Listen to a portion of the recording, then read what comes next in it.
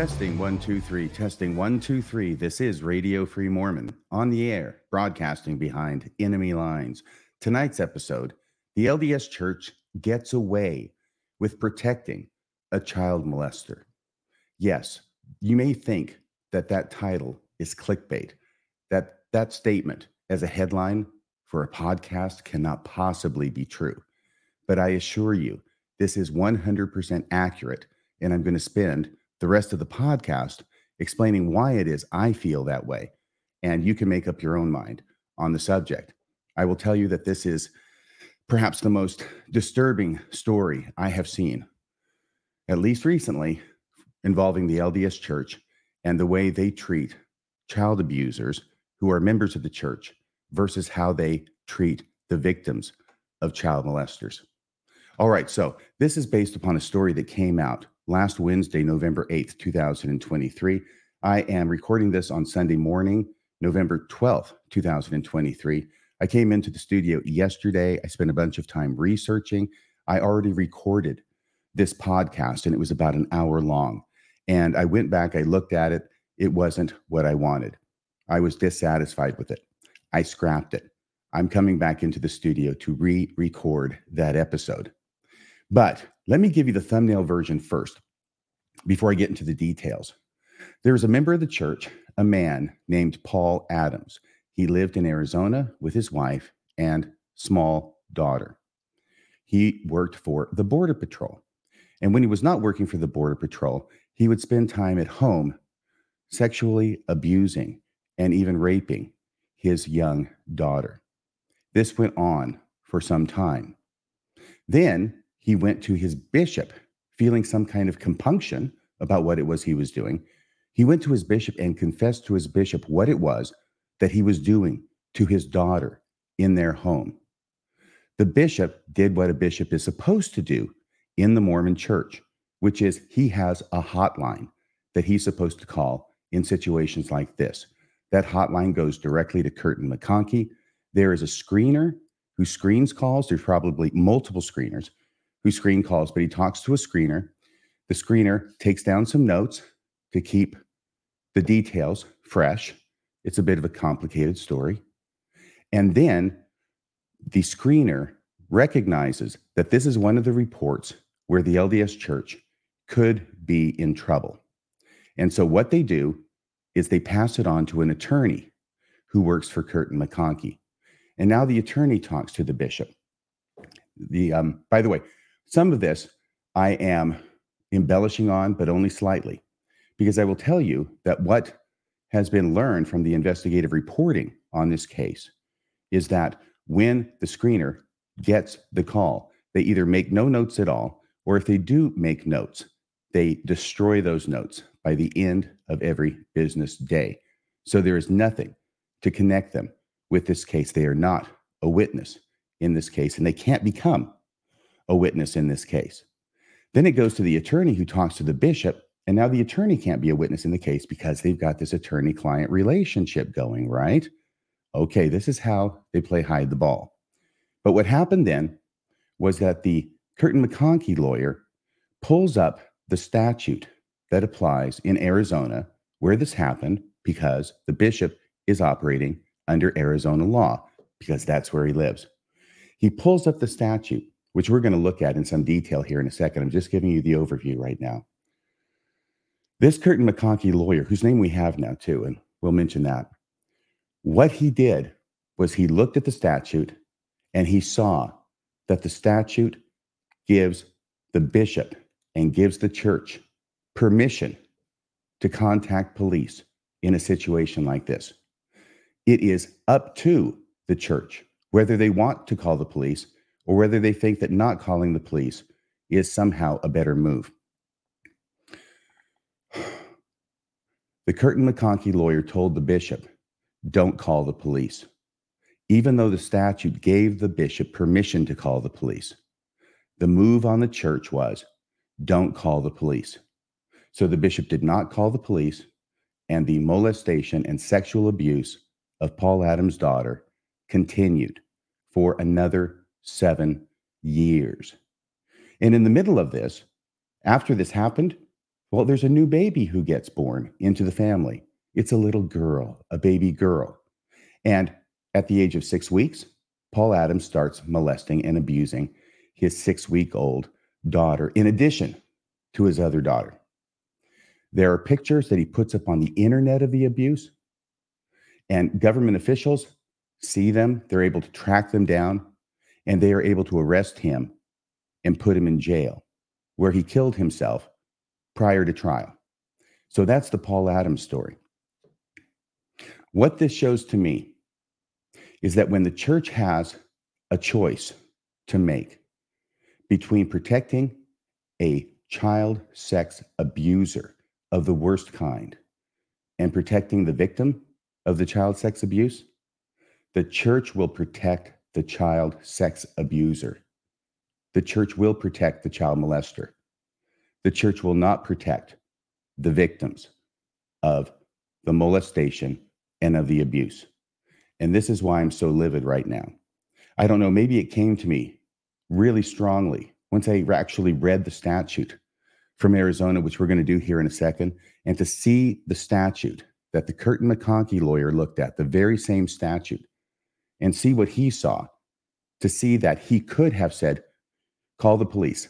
Look, if I'm the lawyer, Curtin McConkie, and I'm talking to this bishop, he gets through his story and I say, okay, stop talking with me. We're done. Hang up the phone. You call the police. You call 911. You call CPS. You get that kid out of the home, and ultimately both kids out of the home, or you get the abuser out of the home. You get them separated. You protect the children. My God, what kind of church doesn't just protect the children when they can? Instead, they protect the child molester. What kind of church does this? That's my question that I'm struggling with. Now, let me find the statute. The statute I found had very small print. I copied and pasted it into a Word document so I could make it larger so that we can read it, okay? This is the statute in Arizona. And let me go ahead and find it here. I know I have it up on the screen, but I have to pull it up on the other screen so I can read it and so I can scroll. This is 13-3620, duty to report abuse, physical injury, neglect, and denial or deprivation of medical or surgical care of nourishment of minors, medical records, exceptions, violation, classification, definitions. Okay, we start off with the general rule. Any person who reasonably believes that a minor is or has been the victim of physical injury, abuse, child abuse, a reportable offense or neglect that appears to have been inflicted on the minor by other than accidental means, or that is not explained by the available medical history as being accidental in nature, or who reasonably believes that there has been a denial or deprivation of necessary medical treatment or surgical care, or nourishment with the intent to cause or allow the death of an infant who is protected under Section 362281, shall immediately report or cause reports to be made of this information to a peace officer. Let me take out all the gobbledygook in the statute that doesn't apply to our case that we're talking about. We're talking about child abuse. So here's what it says when you take that out. Any person who reasonably believes that a minor is or has been the victim of child abuse shall immediately report or cause reports to be made of this information to a peace officer, to the Department of Child Safety, or to a tribal law enforcement or social services agency for any Indian minor who resides on an Indian reservation. Except if the report concerns a person who does not have care, custody, or control of the minor, the report shall be made to a peace officer only. All right. Now, that is the general rule. Now, when it says any person, though, it actually doesn't mean any person. All right. I know that sounds strange because any person sounds like anybody. That's how we understand it. They actually take this term person and use it as a legal term, and they define it below. I'm going to skip the highlighted part where it gets to the definition. It says, for the purposes of this subsection, person means any physician, and then it lists a bunch of people in the medical field. 2, any peace officer and people in the law enforcement field. Parent, step-parent, or guardian of the minor. School personnel, domestic violence victim advocates. any other person who has responsibility for the care or treatment of the minor. So this is what is defined as a person. And I will tell you that that is the rule, okay? Any person who fits within that category and that definition, who reasonably believes, I mean, the child abuser confessed it to the bishop. He more than reasonably believes, he knows it, that a minor has been the victim and is being the victim of child abuse shall immediately report or cause reports to be made of this information to the police, to a peace officer. Now let's get to this highlighted section, because this is where it deals with the clergy. And this is what the church is banking on in order to protect a child molester. Here we have it in yellow highlight. A member of the clergy, a Christian Science practitioner, or a priest. Now, the bishop of a church or stake president would be a member of the clergy. It's a general term.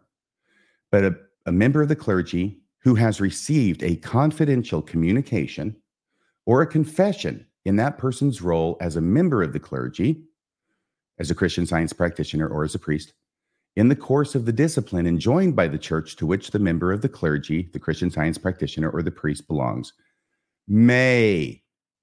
Now, I put that in big font because that is the most important word in this paragraph for purposes of what I'm talking about today. The word may is an important word in the law. It means discretion. It means choice. It means you may do something. You don't have to, but you may do it. You are permitted to do it and be following the law. And by doing it, I mean the bishop calling the cops on this guy. So let me read this thing. The member of the clergy who receives this information by confession may withhold reporting of the communication or confession if the member of the clergy, the Christian Science practitioner, or the priest determines that it is reasonable and necessary within the concepts of the religion. All right? So that's a lot of language, and they put in different people like Christian Science practitioner and a number of other things. So here's what I want to do. I wanted to take that highlighted section, and I'm taking out the words that don't apply here. I'm not changing the language. I'm just taking out some words, and you can compare it. You'll see what I mean. So if you take out a bunch of those things like the Christian Science practitioner and the rabbi and the priest, it wasn't there. A member of the clergy who has received a confidential communication or a confession in that person's role as a member of the clergy in the course of the discipline enjoined by the church to which the member of the clergy belongs may withhold reporting. You don't have to. It's up to you. You have the discretion. May withhold reporting of the communication or confession if the member of the clergy determines that it is reasonable and necessary within the concepts of the religion. All right, now I took the same thing and I inserted facts that are specific to this case. So instead of a member of the clergy, I say a Mormon bishop or stake president. A Mormon bishop or stake president who has received a confidential communication or a confession in that person's role as bishop or stake president in the course of the discipline enjoined by the LDS Church, and I put belongs there, it shouldn't be there, may withhold reporting of the communication or confession if the bishop or stake president determines that it is reasonable and necessary within the concepts of the LDS Church. So I went through that exercise to hopefully make it really, really clear to you that under Arizona law, the bishop had the authority to call the police immediately and not violate the law. And if he had done so, he would have protected that one daughter from 7 more years of atrocious, horrific abuse at the hands of her father and the little baby that was born thereafter into the family. It would have saved her from being abused at all. Okay. So what's been going on here now? Let me take this off the screen. What has been going on is that there has been a, here it is. Okay, I'm taking this down. There we go. So what's been going on is that there was a news report which caused quite a stir that came out last Wednesday, November 8th. There was a judge's ruling in this case dismissing the lawsuit by the plaintiffs, i.e. on behalf of these young girls who were victimized by their father with the help and aid of the LDS Church, who was protecting the abusive father instead of protecting the children that he was abusing. They brought a lawsuit against him, and this was dismissed. And there was a report that went out about that last Wednesday, November 8th. Now, you've heard about this case before. It's been in the news. Earlier this year, in April, there was a news story that ran. And I had to go back, and actually it was a bit confusing even for me. I had to go back through the police reports, look at a number of things, and figure out what it is that's been going on here. And that's something that I want to share with you right now. I'm going to give you a thumbnail, okay? Sometimes for me, it helps to have a little thumbnail understanding of what it is that I'm going to be looking at, so that when I look at it or listen to it on a podcast, I've got a better idea as to what it is that I'm listening to, how the pieces fit together. What happened was this. The lawsuit was filed on behalf of the children against the LDS Church in Arizona. The first thing that happened is that the plaintiffs wanted to put their case together. And typically what you do is you request documents from the other side and you set up depositions of witnesses for the other side. And a deposition is, it's not trial, it's before trial, but it's in order to question witnesses under oath and have their testimony taken down by a court reporter or in some other method, video, whatever's agreed to. So that's what happens. And the attorneys on behalf of the children wanted documents from the church about Paul Adams, the abusers, discipline history, his church file, anything related to the excommunication. They also wanted to depose the bishop. There were two bishops, actually. There was the first bishop who reported it to the hotline, got his marching orders, don't call the police. And by the way, let me just go ahead and finish that thought. And then there was a second bishop who was also meeting with the same guy, Paul Adams, who's confessing the same stuff to him, who calls the hotline and gets the same answer, don't call the police. Well, it appears from earlier news reports that I think it was the first bishop may have remonstrated somewhat with the Curtin McConkie attorney over this. The first bishop is a doctor, and a doctor has his own ethics or her own ethics that she has to abide by. And believe it or not, the ethics of doctors don't include protecting child abusers and molesters and child rapists in favor of protecting the victims. Doctors, by their creed, are there to help those who are in trouble, who need help, who need assistance. But in this case, the word he's getting from his church is don't do that. And the pity of this situation, as far as that first bishop goes, is that he violated his ethics as a doctor in order to follow the directive he was given by a church lawyer. I can't imagine what it's like to be him, waking up every morning, having to look yourself in the mirror. Yeah, but he made his decision, and this is the bed he's made, and he's going to have to lie in it for the rest of his life.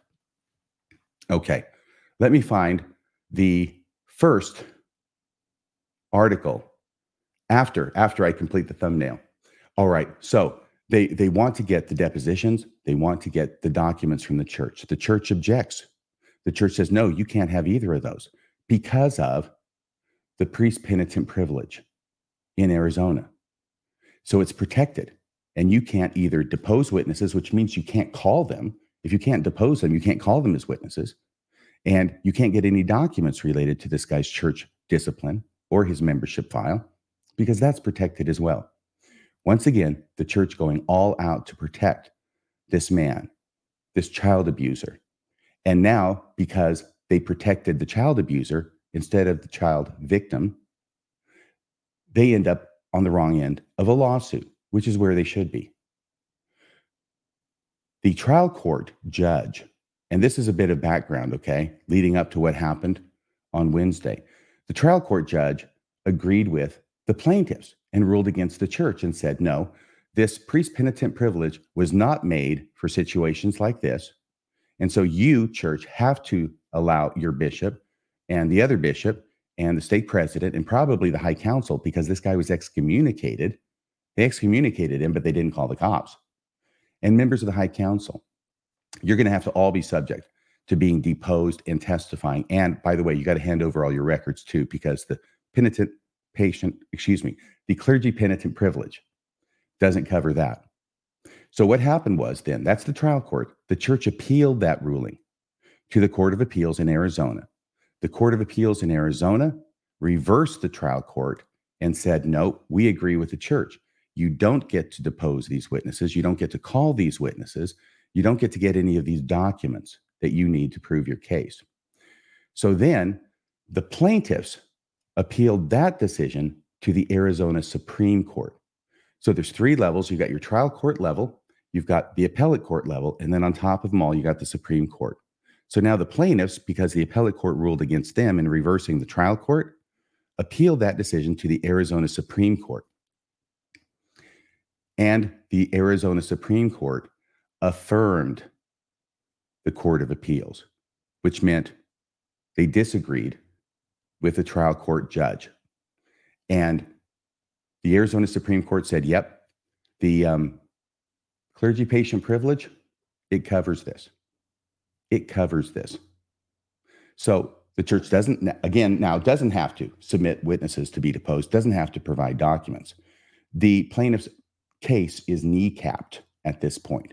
How are they going to prove their case when the witnesses who have the information that they need to prove it are unavailable to them? How are they going to prove their case when the documents that they need to prove their case are unavailable to them? They're dead in the water. So the Supreme Court then issues that ruling, remands it down to the trial court to proceed with the case consistent with the Supreme Court's ruling, which is none of that comes in. None of those people testify. So now that they don't have any evidence to speak of to show the wrongdoing of the church in this, the church brought a motion. Let me back up here a second, okay? The ruling from the Supreme Court hit the news last April, and that was when we last heard about this case in the news. What's been going on behind the scenes is what I'm going to describe to you now. What's been going on behind the scenes is that it was remanded from the Supreme Court down to the trial court level. The plaintiffs have no evidence. The church now brings a motion against them to dismiss the case. It's a motion for summary judgment. It says, if you look at all the evidence that they have, all the evidence that they're allowed to have, all the evidence that the Supreme Court of Arizona has permitted them to have, which is basically nothing now. The church's summary judgment says, if you look at all their admissible evidence, they don't have a case. And the trial court judge had to agree with them and dismissed the case. And that's what happened last Wednesday, November 8th, 2023. And that made the headlines again. Okay. I mean, once the Supreme Court issued its ruling, it was pretty much a fait accompli what was going to happen down at the trial court level, because the ruling eviscerated the plaintiff's case. So I want to go through these articles here. This one is going to be from April of this year. And I'm going to present that on the screen.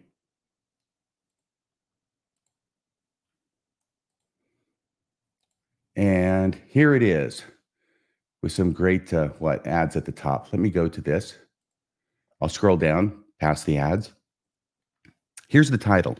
Arizona court upholds clergy privilege in child abuse case. There's a picture of the temple. It's an AP article. The journalists are Michael Resendez, whose name you may know from Spotlight, and Jason Deeren. This is April 11th, 2023. This is the Arizona Supreme Court's ruling eviscerating the plaintiff's case. The Arizona Supreme Court has ruled that the Church of Jesus Christ of Latter-day Saints can refuse to answer questions or turn over documents under a state law that exempts religious officials from having to report child sex abuse if they learn of the crime during a confessional setting. The ruling was issued April 7th, but not released to the public until Tuesday. A lawsuit filed by child sex abuse victims accuses the church, widely known as the Mormon Church, two of its bishops, and other church members, and I expect that has to do with people who were in the High Council excommunication proceeding, and other church members of conspiracy and negligence in not reporting church member Paul Adams for abusing his older daughter as early as 2010. This negligence, the lawsuit argues, allowed Adams to continue abusing the girl for as many as 7 years, a time in which he also abused the girl's infant sister. Lynn Cadigan, an attorney for the Adams children, who filed the lawsuit, criticized the court's ruling. Unfortunately, she says, this ruling expands the clergy privilege beyond what the legislature intended by allowing churches to conceal crimes against children, she said. Now, in a statement, the church concurred with the court's action. Of course, they did because it was in their favor. And here's their statement. The Church of Jesus Christ of Latter-day Saints agrees with the Arizona Supreme Court's decision, the statement said. We are deeply saddened by the abuse these children suffered. Okay, that's a lie. And so much about this case is troubling to me, not the least of which is the church's statements in response. We are deeply saddened by the abuse these children suffered. No, you're not. You're the ones who told the bishop not to call the police. You're not saddened by anything. You caused this. Every single instance of abuse after it was confessed to the bishop and could have called the police under the law in Arizona and stopped it immediately, then and there. Every single act of abuse against this girl and then later against her baby sister was caused by the church directing the bishop to not call the police. So don't sit there and tell me that you're saddened by it. You caused it. It goes on. We are deeply saddened by the abuse these children suffered. I'd like to make them suffer some abuse, I'll tell you that. And then it says, the church has no tolerance of abuse of any kind. Bull crap. No tolerance? You caused it. You're not just tolerating it, you're promoting it. You're protecting it. Excuse me. Yeah, this is what was happening yesterday and why I had to record this thing again today. So I'm going to try and keep my cool as best I can. Excuse me. All right, I'm going to read that again. The Church of Jesus Christ of Latter-day Saints agrees with the Arizona Supreme Court's decision. This is the official statement by the church. We are deeply saddened by the abuse these children suffered. The church has no tolerance of abuse of any kind. The article goes on. Adams had also posted videos of himself sexually abusing his daughters on the internet, boasted of the abuse on social media, and confessed to federal law enforcement agents who arrested him in 2017 with no help from the church. Law enforcement found this guy out not only with no help from the church, law enforcement found this guy out in spite of the church protecting him. That's what happened. They not only got no help from the church, they did it in spite of the best efforts of the church to keep law enforcement from finding out about it. The article goes on. Those actions prompted Cochise County Superior Court Judge Laura Cardinal to rule on August 8th, 2022, that Adams had waived his right to keep his 2010 confession to Bishop John Herod. That's the first bishop, John Herod, Herrod. There's more than a little irony in that last name, isn't there? To keep his 2010 confession to Bishop John Herod secret. So that's the paragraph that says that the trial court judge initially says, nope, Paul Adams, you've waived your right to keep that secret. It's coming in. The bishop's going to get deposed. Taken together, this is from the court's original order at the trial court level. Taken together, Adams' overt acts demonstrate a lack of repentance and a profound disregard for the principles of the church, Cardinal said in her ruling. His acts can only be characterized as a waiver of the clergy penitent privilege. And that was when the church appealed it. But the article goes on. Clergy in Arizona, as in many other states, are required to report information about child sexual abuse or neglect to law enforcement or child welfare authorities. An exception to that law, known as the clergy penitent privilege, allows members of the clergy who learn of the abuse through spiritual confessions to keep the information secret. Once again, notice that word allows. It doesn't require them to keep it secret. It gives them the option. They can keep it secret or they can call the police. The church has based its defense in the lawsuit on the privilege, the clergy penitent privilege, asserting that Herod, the bishop, and a second bishop who learned of Adam's confession, Robert Kim Mousey. So those are the names of the two bishops. Robert Kim is apparently his nickname. It's in quotation marks, but his last name is Mousey, M-A-U-Z-Y, had no legal obligation to report him for abusing his older daughter and appealed Cardinal's ruling. That's when it went to the Court of Appeals. On December 15th, this is last year, 2022, on December 15th, the Arizona Court of Appeals ruled in favor of the church, saying it did not have to turn over disciplinary records for Adams, who was excommunicated in 2013. The appeals court also ruled that a church official who attended a church disciplinary hearing could refuse to answer questions from the plaintiff's attorneys during pretrial testimony. That's the deposition, pretrial testimony, based on the clergy penitent privilege. So both bishops and anybody present in the high council that excommunicated this guy, they can refuse to testify. And guess what? They all did. Why? Because they're all getting legal advice from the same law firm. They're there to protect the church, and the victims be damned. Okay. Lawyers representing the Adams girls and one of their brothers took the case to the Arizona Supreme Court, where they did not prevail, according to the April ruling. And that's what this article is about. In an unusual move, Cadigan, plaintiff's attorney, said attorneys for the three Adams children intended to file a motion asking the Supreme Court to reconsider its ruling. I don't know if they did that. If they did, it didn't help. That's why it would be an unusual move. Generally doesn't help motions to reconsider.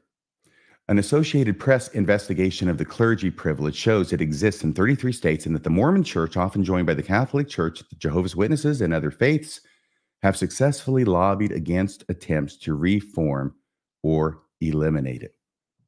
Okay, now that is the end of that article, and that is reporting last April 2023 on the Supreme Court of Arizona tubing the plaintiff's case by suppressing all this evidence that they need to prove it and then remanding it back to the trial court.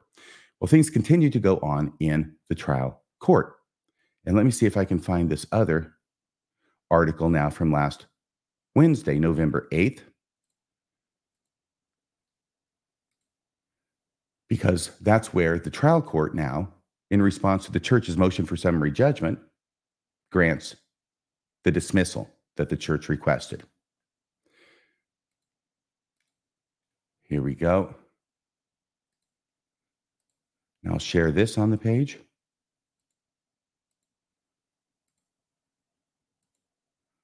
Okay, let me get to this. Oh, that's the same one. Excuse me. Let me get rid of that one. Let me go to this one. And you'll see it's a little bit confusing because they have the same formatting and even the same picture of the Salt Lake Temple on the front. I'll bring that up.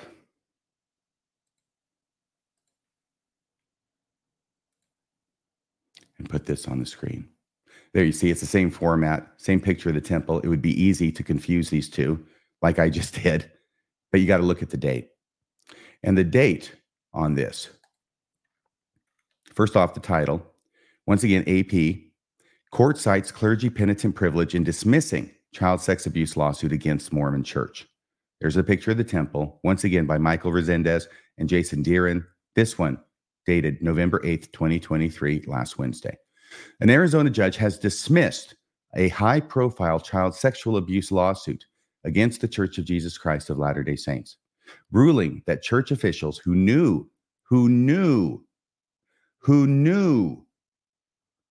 that a church member was sexually abusing his daughter had no duty to report the abuse to police or social service agencies because the information was received during a spiritual confession. In a ruling on Friday, Cochise County Superior Court Judge Timothy Dickerson, I don't know what happened to the other judge. It's a different judge now at the trial court level. But this is Judge Timothy Dickerson, said the state's clergy penitent privilege excused 2 bishops and several other officials with the church, widely known as the Mormon Church, from the state's child sex abuse mandatory reporting law because Paul Adams initially disclosed during a confession that he was sexually abusing his daughter. Dickerson, the judge, wrote in his opinion, his decision, church defendants were not required under the mandatory reporting statute to report the abuse of Jane Doe 1 by her father because their knowledge of the abuse came from confidential communications, which fall within the clergy penitent exception. Although the church excommunicated Adams, its decision to withhold his abusive behavior from civil authorities allowed him to continue abusing his daughter for 7 years, during which he began abusing a second daughter, starting when she was just 6 weeks old. I hope you're proud of yourself, Mormon Church. I hope you're proud of yourself, Curtin McConkie. I don't know how you can look yourself in the mirror. I have no idea, just as a human being, how you can do something like this and continue on as if everything's okay. And I sure as hell can't understand how you can pretend that you are Jesus Christ's church and that you are his apostles and that you do these things to children. You did this to this child for 7 more years and to her baby sister as surely and as certainly as if you were the one doing the abuse yourself.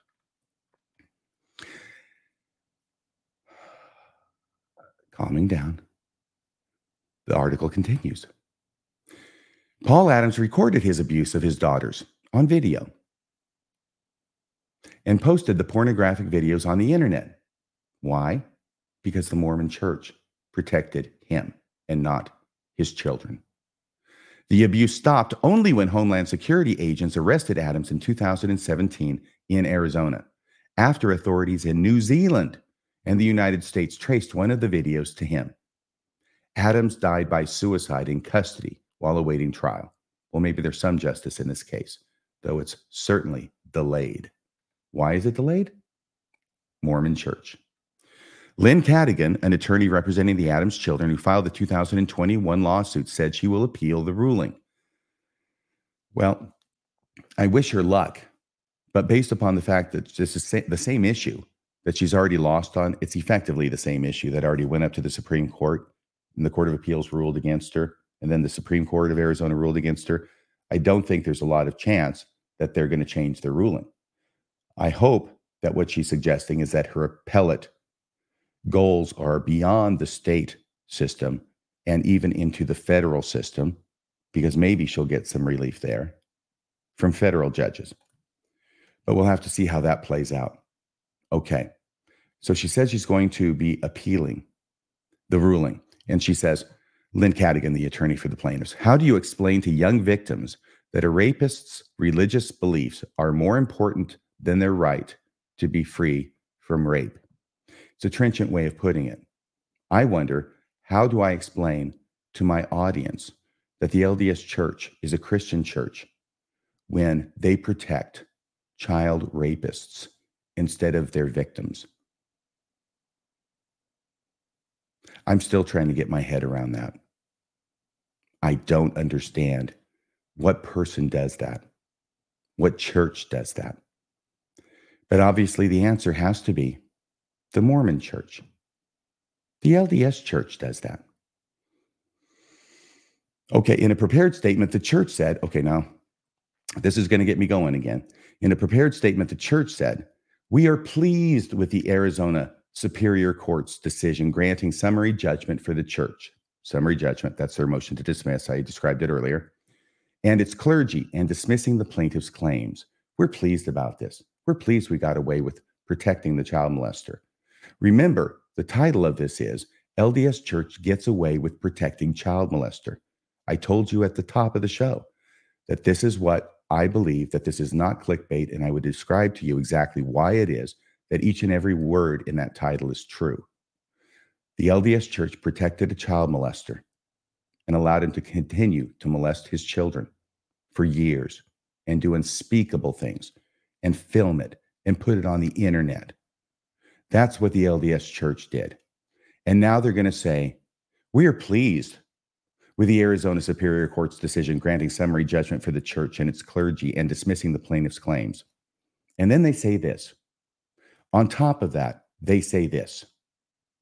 Contrary to some news reports and exaggerated allegations, the court found that the Church of Jesus Christ of Latter-day Saints and its clergy handled this matter consistent with Arizona law. Is that really what's important here? That you be found to have acted consistent with the Arizona law?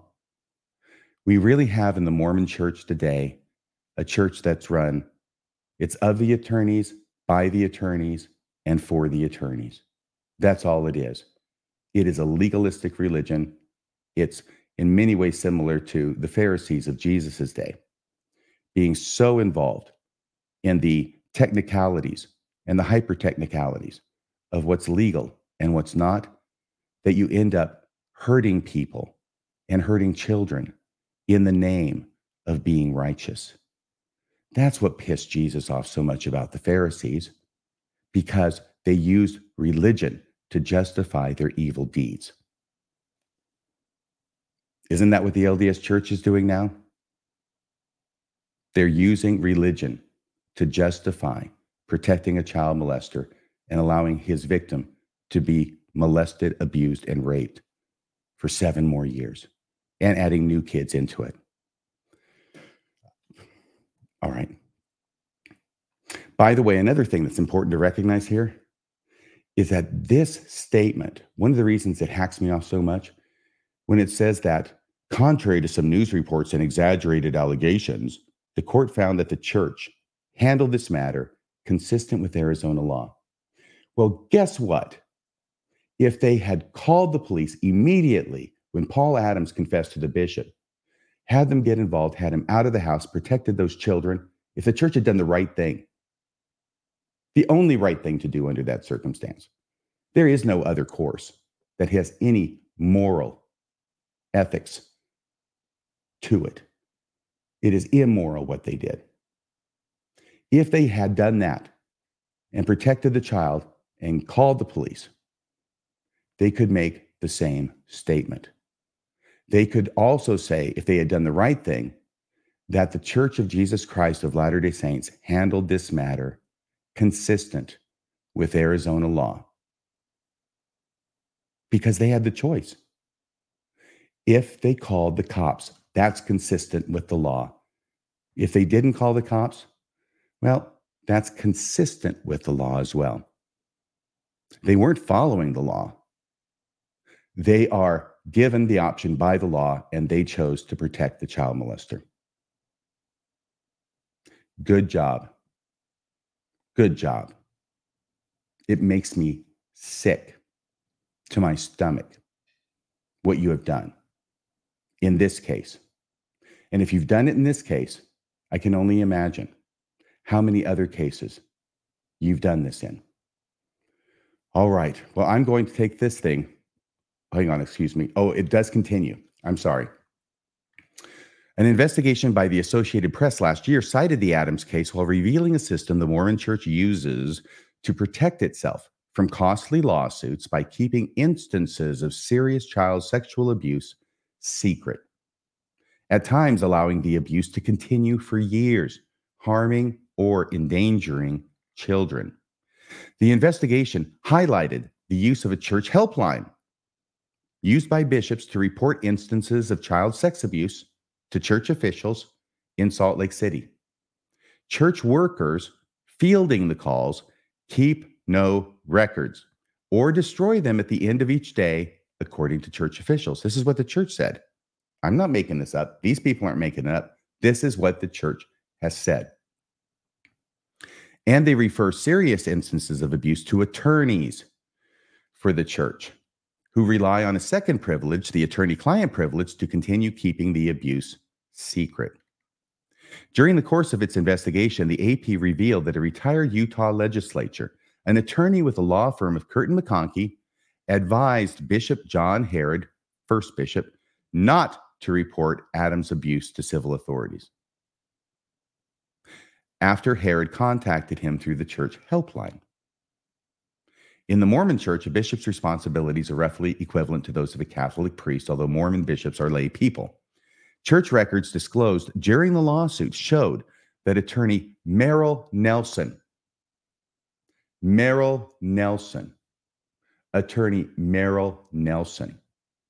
held multiple conversations with Bishop Herod and a second bishop, Robert Mousey, over a 2-year span, and recommended they withhold the information from civil authorities based on church doctrine and the clergy penitent privilege.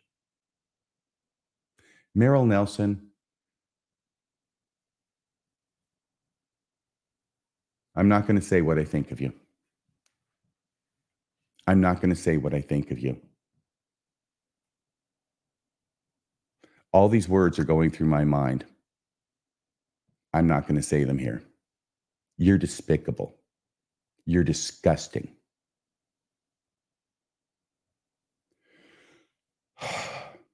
But you'll probably get promoted to general authority. Okay. The AP found that 33 states exempt clergy of any denomination from laws requiring professionals such as teachers, physicians, and psychotherapists from reporting information about child sex abuse to police or child welfare officials if the abuse was divulged during a confession. Although child welfare advocates in some states have backed legislation to eliminate the privilege, lobbying by the Catholic Church, the Mormon Church, and the Jehovah's Witnesses has successfully persuaded lawmakers to maintain the exemption. This loophole in mandatory child sex abuse reporting laws has resulted in an unknown number of predators being permitted to continue abusing children for years, despite having confessed the behavior to religious officials. In some cases, the privilege has been invoked to shield religious groups from civil and criminal liability, like here, after the abuse became known to civil authorities, the AP found. Cadigan, plaintiff's attorney, Cadigan argued that the church interpreted the clergy penitent privilege more broadly than the state legislature intended in the Adams case by applying it to others in the church, in addition to Bishop Herod, who learned of Adams' confession. They included Adams' wife, Liza, Leizza, and members of the church disciplinary council that excommunicated Adams. But Dickerson ruled that those exchanges collectively amounted to a confidential communication or a confession. So that's the end of that article. Once again, great reporting by Michael Resendez and Jason Deeren for the Associated Press. That is the end of today's episode. It is the most troubling, disturbing, sickening story that I have ever had to cover regarding the Mormon Church. I'm going to leave it at that. I think the facts speak for themselves. Anything else I would say in addition to it would probably only detract from the horrific nature of what the LDS Church did to these two girls. I mean, let's say that you're a trained lifeguard. You can swim miles and everything. You train to save people. You're not on duty one day. You're walking along the side of a lake, enjoying the weather. You look out in the middle of the lake. There's a little girl who's out there. She's screaming. She's thrashing. She's drowning. She's crying for somebody to save her. And you know that it's a lifeguard. You could jump right in, swim out there, and save her. No questions asked. You have the power. You have the ability. But you, as the lifeguard, can you imagine just turning your head and keep walking and letting that girl drown? That's what the church did here. Except the girl didn't drown. She went through 7 years of hell because you refused to save her. Explain that to me sometime, will you? In fact, I want to make an invitation right now for a representative of the church to come on this show and explain to me and explain to you why it was that protecting this child molester, this horrific individual, was more important to the church than saving his victims. That's what I want you to do. Come on the show, explain it to me, explain it to all of us. We're very eager to hear how it was that you thought this was the right thing to do. Okay, well, that is about all for tonight. Thank you for listening. Please hit like, please hit subscribe. I'm sorry. This is very, very disturbing to me. I think most of you who know me and follow me know that I have a pretty good sense of humor about things. I can laugh at things that other people wouldn't laugh at. Part of that's from being 34 years as an attorney in the criminal prosecution and then in the criminal defense field. I've seen a lot. I haven't seen this. This is very, very disturbing, even for someone who has seen as much as I have. Okay, but once again, that's about all for tonight. Please hit like, please hit subscribe. That's why there hasn't been a lot of joking tonight, because I don't find this funny at all. Thank you so much for watching. Please share this with other people. Other people need to know that this is what the LDS Church does. And it's what they did here. There's no question about the facts. This is what the LDS Church did. And with this ruling from last Wednesday, November 8th, the LDS Church got away with protecting a child molester. That's about all for tonight. Until next time, this is Radio Free Mormon, signing off the air.